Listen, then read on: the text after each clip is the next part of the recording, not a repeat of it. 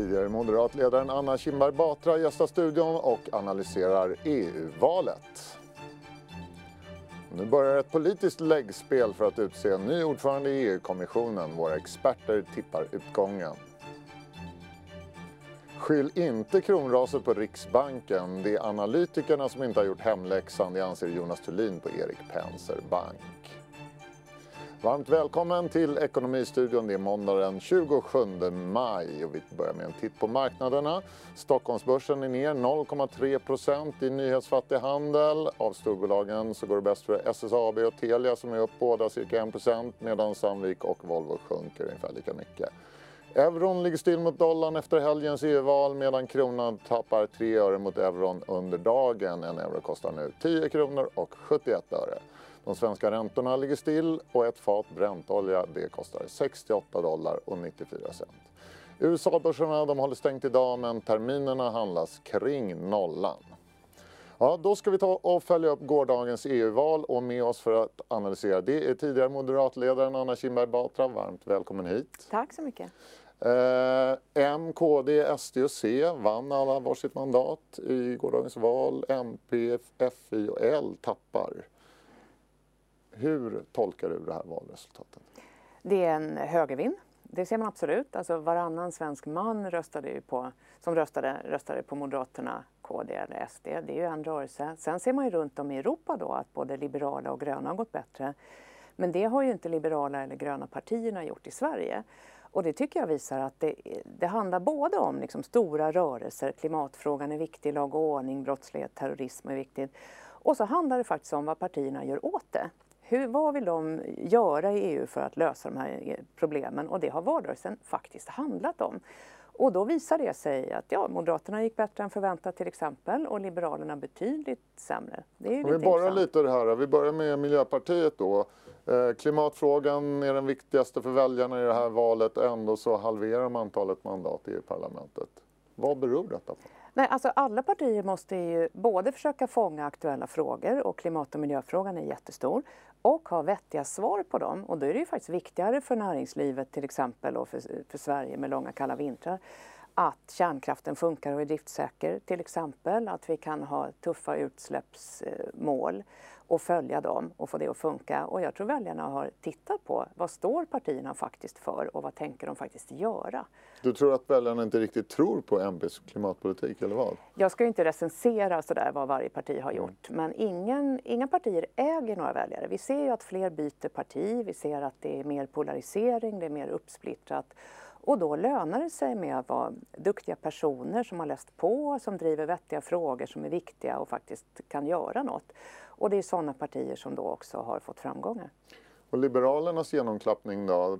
Sveriges mest EU-vänliga parti, och det är bara 10% av väljarna som vill gå ut ur EU nu. Varför lyckas inte de bättre? Alltså det här med utträdesfrågan är ju jätteintressant. Jag jobbade i den första Europavalrörelsen, och då var det fortfarande så här: ja eller nej till om vi ska vara med, och vad är EU för någonting, och det är långt där borta, och är det viktigt så här.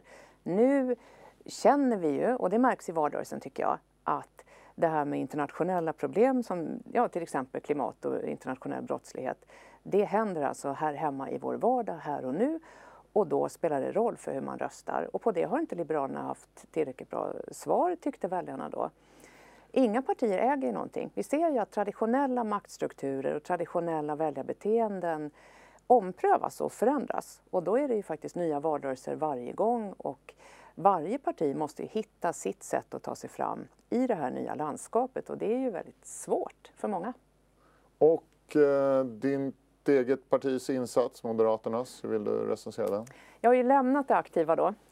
Men jag har jobbat väldigt nära både Thomas Tobé, Jessica Polfjärd, Jörgen Warborn och Arba Kokalari, som alla 4 kommer in nu efter att ha gjort väldigt bra kampanj. Och det tycker jag det är klart jag blir glad för det. Och det de har gjort är att driva tydliga sakfrågor, inte hålla på och spela en massa eller misstänkliggöra motståndare, utan liksom köra det här tycker vi politiskt och få fram det och hålla i det, och det lönar sig. Det är klart jag tycker det är kul.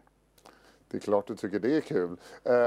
Du vill inte ge betyg åt insatsen, men de har ju ändå lyft fram ganska mycket det här med trygghetsfrågor och sådär, och polis och samarbete mot kriminaliteten på EU-nivå, lite sådana saker. Var det rätt taktiskt, anser du? Ja, man såg ju, Sifo gjorde en sån här mätning på väljarnas viktigaste frågor då, precis inför spurten, och då var ju klimat och miljö var ju först. Sen kommer ingenting, men sen kommer ju de här brottslighetsfrågorna och terrorism och så det är ju frågor som väldigt många bryr sig om. Och sen flyktinginvandringsfrågan såklart. Och om man inte har vettiga svar på dem, då går liksom väljarna någon annanstans. Och det gäller alla partier när det är väldigt fri och stenhård konkurrens mellan många olika alternativ.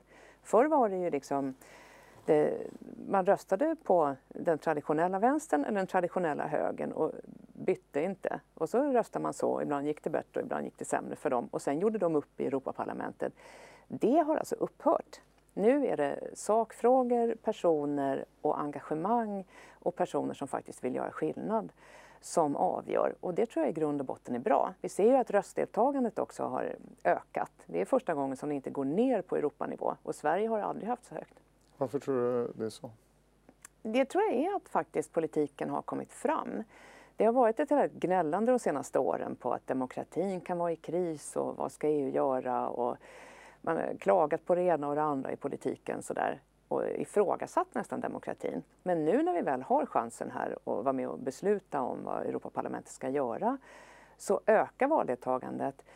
Och det verkar avgöras av frågor som faktiskt är internationella på riktigt. Jag tycker det inger lite hopp. Då har det handlat om rätt saker och vi har använt den möjligheten. Demokratin stärktes ju just. Hur viktigt är det här EU-valet för de politiska partierna internt, tänker jag då? Varje val är ju viktigt internt. Så är det ju. Det är då det prövas. Däremellan så kan ju vad som helst hända nästan. Och det kan bli otåligt och folk kan bete sig konstigt och man kan driva förändringsprocesser i lugn och ro eller inte hinna göra det och sådär. Men sen är det vardagen som gäller och då spelar det här stor roll för hur partierna mår och hur man tycker att det funkar både organisatoriskt och politiskt. Om vi blickar ut över Europa då, det är ganska stora skillnader blir det nya EU-parlamentet jämfört med det sittande. Vad betyder det för den framtida politiken? Ja, om man tittar på hur politiken brukar formas där och hur makten görs upp i Europaparlamentet så brukar ju då MKD-gruppen kan man säga, EPP, och socialistgruppen då, de brukar kunna göra upp och bilda majoritet och sen bestämmer de hur det ska bli och så kompromissar de politiskt och då blir det ju ganska snällt politiskt också om höger och vänster kompromissar med varandra. Den möjligheten finns inte längre nu, de får inte majoritet ihop. Och det är ju lite intressant, för då måste de ju göra upp antagligen med varandra skulle jag tro, men också med antingen liberaler eller gröna och då händer ju någonting annat. Och i bästa fall betyder det att då är politiken viktigare än det här med att upprätthålla sina traditionella maktbaser. För det räcker inte att göra det, utan då måste du ju presentera förslag som verkar vettiga och som går att få med sig andra på. Och i grund och botten är ju det ändå sunt. Jag tror det kommer påverka också hur kommissionen styrs och utformas. Och det bestämmer ju inte bara Europaparlamentet. Det är ju ingen riksdag det här med en regering. Utan sådana saker avgörs ju också av stats- och regeringscheferna. Och de träffas ju närmast imorgon. Långt innan det nya parlamentet möts överhuvudtaget. Och de tänker inte låta parlamentet bestämma allt det där inte. Det har de hittills aldrig gjort. Och EUs ekonomiska utveckling, påverkas den också av valet eller? Ja, den kommer ju påverkas av världen om inte annat. Ekonomi var ju inte liksom på topp 5 i alla fall vad jag kunde se de sista veckorna. Valrörelsen har inte handlat om EUs långsiktiga konkurrenskraft i världen eller så. Men handelspolitiken är ett område som påverkas mycket av Europaparlamentet och där vi vet att USA är betydligt besvärligare nu, Kina. Vi vet också att budgeten påverkas av parlamentet. Där kan parlamentet vara med och bestämma. Och det spelar ju stor roll om man ska lägga pengarna på jordbruks- och regionalstöd eller täppa hål efter Brexit om det nu genomförs. Eller om man ska satsa mer på till exempel forskning. Det spelar ju roll. Och sen är det ju så, vad man än pratar om förra veckan, att Kina växer, Indien växer, afrikanska länder kommer ikapp och växer och trycket från omvärlden på ekonomin i Europa ökar ju. Och om vi sitter här då och fördelar vårt gamla välstånd och pratar om våra gamla kyrkor men inte investerar i digitalisering och forskning, då kommer vi halka efter. Och den frågan den är alltid svår att få in i valspurten, men den finns ju kvar. Den verkar vara lite svår att få in i Europaparlamentet också, om du frågar mig. Anna Kinberg Batra, tack så mycket för att du kom till Ekonomistudion. Tack. De stora partigrupperna i Europaparlamentet, EPP och S&D, backar som vi nämnde här tidigare. Och vinnare är bland annat de liberala och de gröna partigrupperna, men även nationalistiska och EU-skeptiska partier går fram. Tidigare idag hade jag vår makroanalytiker Johanna Jansson samt Arvid Åhlund från ledarsidan här, och vi pratade bland annat om hur valet påverkar utnämningen av ny ECB-chef. Men jag började med att fråga vad den nya sammansättningen av EU-parlamentet betyder politiskt. Ganska svårt att säga än så länge. Jag tror att den viktiga frågan här är vilken stor koalition som kommer att bli den nya stora koalitionen. Alltså fram tills nu så har de två största partigrupperna i parlamentet, EPP och S&D, haft gemensam majoritet. Det har man inte längre för första gången. Det som händer nu då är att du har potentiellt två nya block, alltså det vill säga att du har mittengruppen S&D, ALDE som är den liberala gruppen, de gröna, och yttervänstern bildar i teorin en egen majoritet. Skulle de lyckas komma vänster-mitten-majoritet. Precis. Skulle de lyckas komma överens så skulle de till exempel kunna föra fram en egen Spitzenkandidaten som det heter, det vill säga en ordförandekandidat till EU-kommissionen, Frans Timmermans. Men det återstår att se om de kan det. Det kanske mer troliga alternativet här är att du får någon sorts ny mittenkoalition med då ALDE som är den liberala gruppen återigen, de gröna, S&D och EPP som är det stora kristdemokratiska blocket. Jag tror att rätt mycket av det här kommer att avgöras av vart EPP går, det vill säga om de sneglar mer åt att samarbeta med de nya populistiska grupperna. Det beror också på hur liksom skickliga de blir. Den här situationen liknar en hel del den som vi hade i Sverige efter valet med andra ord, eller? Ja, och så ser det ut numera i land efter land i hela Europa. Det vill säga att du har nya konfliktlinjer som skär igenom de gamla, och det där nya politiska landskapet har inte riktigt satt sig än. Så att, och där socialliberalerna får egentligen en ganska stor makt att välja vilken sida de vill ansluta sig till. Nu är ju då ALDE i princip kungamakare i det här, och det ska man komma ihåg att ALDE är då en liberal grupp där till exempel Centerpartiet Liberalerna sitter, men nu också Macrons grupp La Renaissance, eller En Marche som så de heter. Det blir en ganska komplicerad regeringsbildning. Rätt mycket av det här kommer ju vara, som man säger, proof in the pudding. Vi kommer få se hur det spelar ut sig under tiden. Johanna, det är en massa höga poster som ska tillsättas och det är en ganska komplicerad process. Kan du reda ut lite grann? Jag tror vi har en bild på det där. Kan vi lägga på den, och vi ska säga också till våra poddlyssnare att alla bilder och grafer vi pratar om här i programmet, de finns på DI-TVs Twitterkonto. Vad är det vi ser här, Johanna? Här ser vi var någonstans i den europeiska beslutsordningen som parlamentet ingår, och precis det som Arvid pratade här om är att vi pratar om grupper då av de här 751 folkvalda ledamöterna och vilka grupper de tillhör. Vad de sen ska besluta om är dels att de ska godkänna EU-kommissionen, och det är egentligen EU-kommissionen som är den viktiga för EU-politiken. Det är de som faktiskt exekverar eller utför EU-jobbet. Det är en slags regering kan man säga egentligen. Ja, det är en slags regering, fast den är inte folkvald då som de flesta regeringar brukar vara, utan den består av egentligen av våra nationella politiker. Så att ibland kan man ju säga att det viktigaste EU-valet är egentligen de nationella valen, för att kommissionen består av våra nationella politiker, eller liksom utsedda av våra nationella politiker. Men de ska ändå godkännas i parlamentet, och därför är det viktigt. Och sen så är det då Europarådet eller ministerrådet som är statsministrarna som också sätter den politiska dagordningen som kommissionen då ska följa. Och nu ska då de välja en ordförande, man ska vaska fram en ordförande för kommissionen. Ja, och det här är ju liksom, det är nu dels börjar det här politiska förhandlandet om de här grupperna. Vem ska leka med vem? Och det känner vi igen då sen i det som vi hade här i Sverige under hösten 2018 och vintern 2018-19.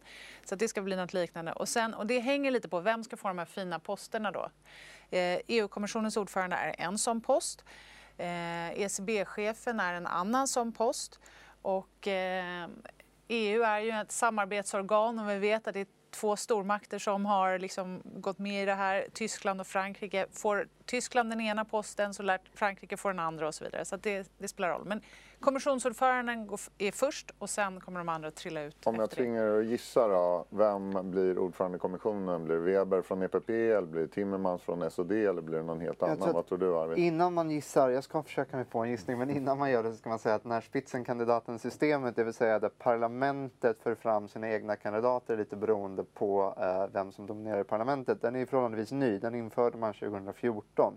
Den är heller inte formaliserad, det vill säga att rådet som då består av de nationella regeringarna, som är en minst lika viktig institution som parlamentet, egentligen viktigare. De kan fortfarande köra över parlamentets kandidater och de skulle kunna gå fram med en helt egen, då kanske en Michel Barnier som är då huvudförhandlare i Brexit-förhandlingarna. Som har varit liksom en respekterad politiker som blir liksom, kommer in lite från sidan på något sätt i det här. Och som anses ha skött de här förhandlingarna väldigt bra. Precis. Och Christine Lagarde då, som är ordförande för IMF. Man har till och med pratat om Angela Merkel. Det är en ganska osannolikt, men det vill säga att det behöver inte bli någon av de här kandidaterna. Så det är kanske bra att veta. Okej, nu måste du gissa. Lågoddsaren är Manfred Weber fortfarande, EPP-kandidaten. Jag skulle inte bli förvånad om det blir en kanske Michel Barnier faktiskt. Johanna, vill du komma med något tips? Men jag håller med Arvid om att som sagt lågoddsaren är Manfred Weber då som är för EPP. Men skulle man gå ner sen i de andra spitzenkandidat, då är det just Frans Timmermans och sen är det ju kanske någon från ALDE då, om de nu blir kungamakare för att liksom locka dem. Det skulle inte vara, det skulle kunna vara en liten vad ska man säga, inte en skräll kanske, men en möjlig högoddsarvinst. De har ju en kandidat då i Margrethe Vestager som är från Danmark, konkurrenskommissionär är hon ju i praktiken och hon har gjort ett ganska stort namn och hon är en ganska skicklig politiker. Så det skulle vi tala fram. Vi måste prata lite ekonomi också som vi brukar göra här i DTV. Det hänger ihop, politiken och ekonomin. Det hänger ihop. Men kan EU-parlamentet på något sätt påverka Europas ekonomiska utveckling och tillväxt, Johanna? Ja, det kan de. Det är inte avgörande. Men de är ju med och beslutar i frihandelsfrågor, till exempel, alltså när det kommer till frihandelsavtal. Det är ju såklart viktigt och det vet vi ju nu att det påverkar både börs och annat, hur EU hanterar de här frågorna. Men det är väl det egentligen. Sen är det ju mycket upp till kommissionen såklart. Det är kommissionen som granskar ländernas budgetar och säger om de har för hög skuldsättning, för stora budgetunderskott och så vidare. Det ska ju tillsättas en ECB-chef också. Det är ju en av årets stora märkeshändelser verkligen i EU. Vad händer där? Alltså, där har inte EU-parlamentet så mycket att säga till om. Nej, det har de inte. Och det som syntes på den här bilden i början är att det är upp till regeringscheferna i de 28 EU-länderna, snart 27 då. Men det som är speciellt med år och varför det här valet är ovanligt intressant, även om det kanske inte är det här ödesvalet som man ibland beskriver det som. Det är att det är många av de här posterna som ska tillsättas under ett och samma år och det är lite ovanligt. Det är en ny ECB-chef som ska efterträda Mario Draghi i slutet av oktober och sen är det kommissionsordföranden som vi pratar om och sen så är det även Donald Tusk ska avgå som ordförande. Precis. Du, spelar det någon roll för finansmarknaden och vem som blir ECB-chef? Ja, det tycker jag att det gör. Därför att Mario Draghi har ju varit han höll sitt berömda tal där han sa att han skulle göra vad som krävdes för att hålla ihop eurosamarbetet och det fick ju skuldkrisen att bedarra. Och han har också varit pådrivande i den mer expansiva penningpolitik som ECB har fört de senaste åren. Hade man haft en mer konservativ ECB-chef som till exempel en av de som förhandsspekulationerna handlar om, nämligen Jens Weidmann som är från Tyskland, då kanske det inte hade varit lika stimulativ ECB-politik de senaste åren. Så att ja, det spelar roll. Och han får ett ganska högt avgångsbetyg, Mario Draghi, eller hur? Ja, det tycker jag. Jag tycker han är... sen kan man ju ha åsikter om ideologiska åsikter och delvis, för det är ändå lite ideologi om man tror på att en expansiv penningpolitik fungerar eller inte fungerar. Men han har varit duktig på att kommunicera, han har varit duktig på att förmedla ECBs budskap och han har varit förhållandevis stringent liksom i det. Men Arvid, det här är ju ett politiskt läggspel också, vem som ska bli ECB-chef. Det är inte bara vem som är mest kompetent och vem som kan driva penningpolitiken bäst. Det handlar om geografiska aspekter också, inte sant? Jo, precis som så ofta i politiken så är det ju nästan en sorts, som du säger, ett geopolitiskt spel närmast. Och då ska man ju komma ihåg att i EU så är institutionerna viktiga, men länderna är kanske då ännu viktigare. Viktigast och störst är Tyskland och Frankrike. Och ingenting händer egentligen utan att den tyska regeringen och den franska regeringen får säga sitt. Sen så kan det ske massa liksom förhandlingar bakom lyckta dörrar som gör att man ger och tar helt enkelt. Men jag tror att tidigare så har man varit mer generös från franskt och tyskt håll med att liksom kanske vara mer generös med de här höga positionerna inom EU. Men nu är det inte nödvändigtvis så, utan jag tror att de kommer vara mer måna om att lägga beslag på de här framöver. Johanna, om Manfred Weber skulle bli ordförande för kommissionen, var kommer man då att hämta ECBs nästa chef? Knappast i Tyskland, eller hur? Nej, då är det större sannolikhet att ECBs nästa chef kommer från Frankrike, och det finns ett par förhandstips här. François Villeroy är en, och sen så finns det även Erkki Liikanen som är i och för sig finländare då, som är en annan förhandsfavorit. Sen finns det ytterligare en fransman som också sitter med i ECBs exekutiva råd som heter Benoît Cœuré, och han är ute och pratar en del. Och avslutningsvis bara, spelar det någon roll för Riksbanken och Sverige vem som blir ECB-chef? Ja, men kanske lite just eftersom det är så att penningpolitiken har varit extra expansiv under Mario Draghi. Och det som Arvid säger också, det här med att geopolitiken, den geografiska politiken spelar roll. Det är klart att kommer man från Italien och vet hur situationen ser ut i Italien, den har varit tuff i de sydeuropeiska länderna efter skuldkrisen, då har man kanske mer förståelse för att det behövdes en expansiv penningpolitik. Tyskland har ju inte alls haft samma behov av den politiken, och det är också det som är hela kruxet med den här monetära unionen. Du ska ha en penningpolitik, den kommer inte passa alla 19 euroländer. One size fits all. Det måste bli så. Det kommer bli lite för trångt för vissa och lite för luftigt för andra. Så är det.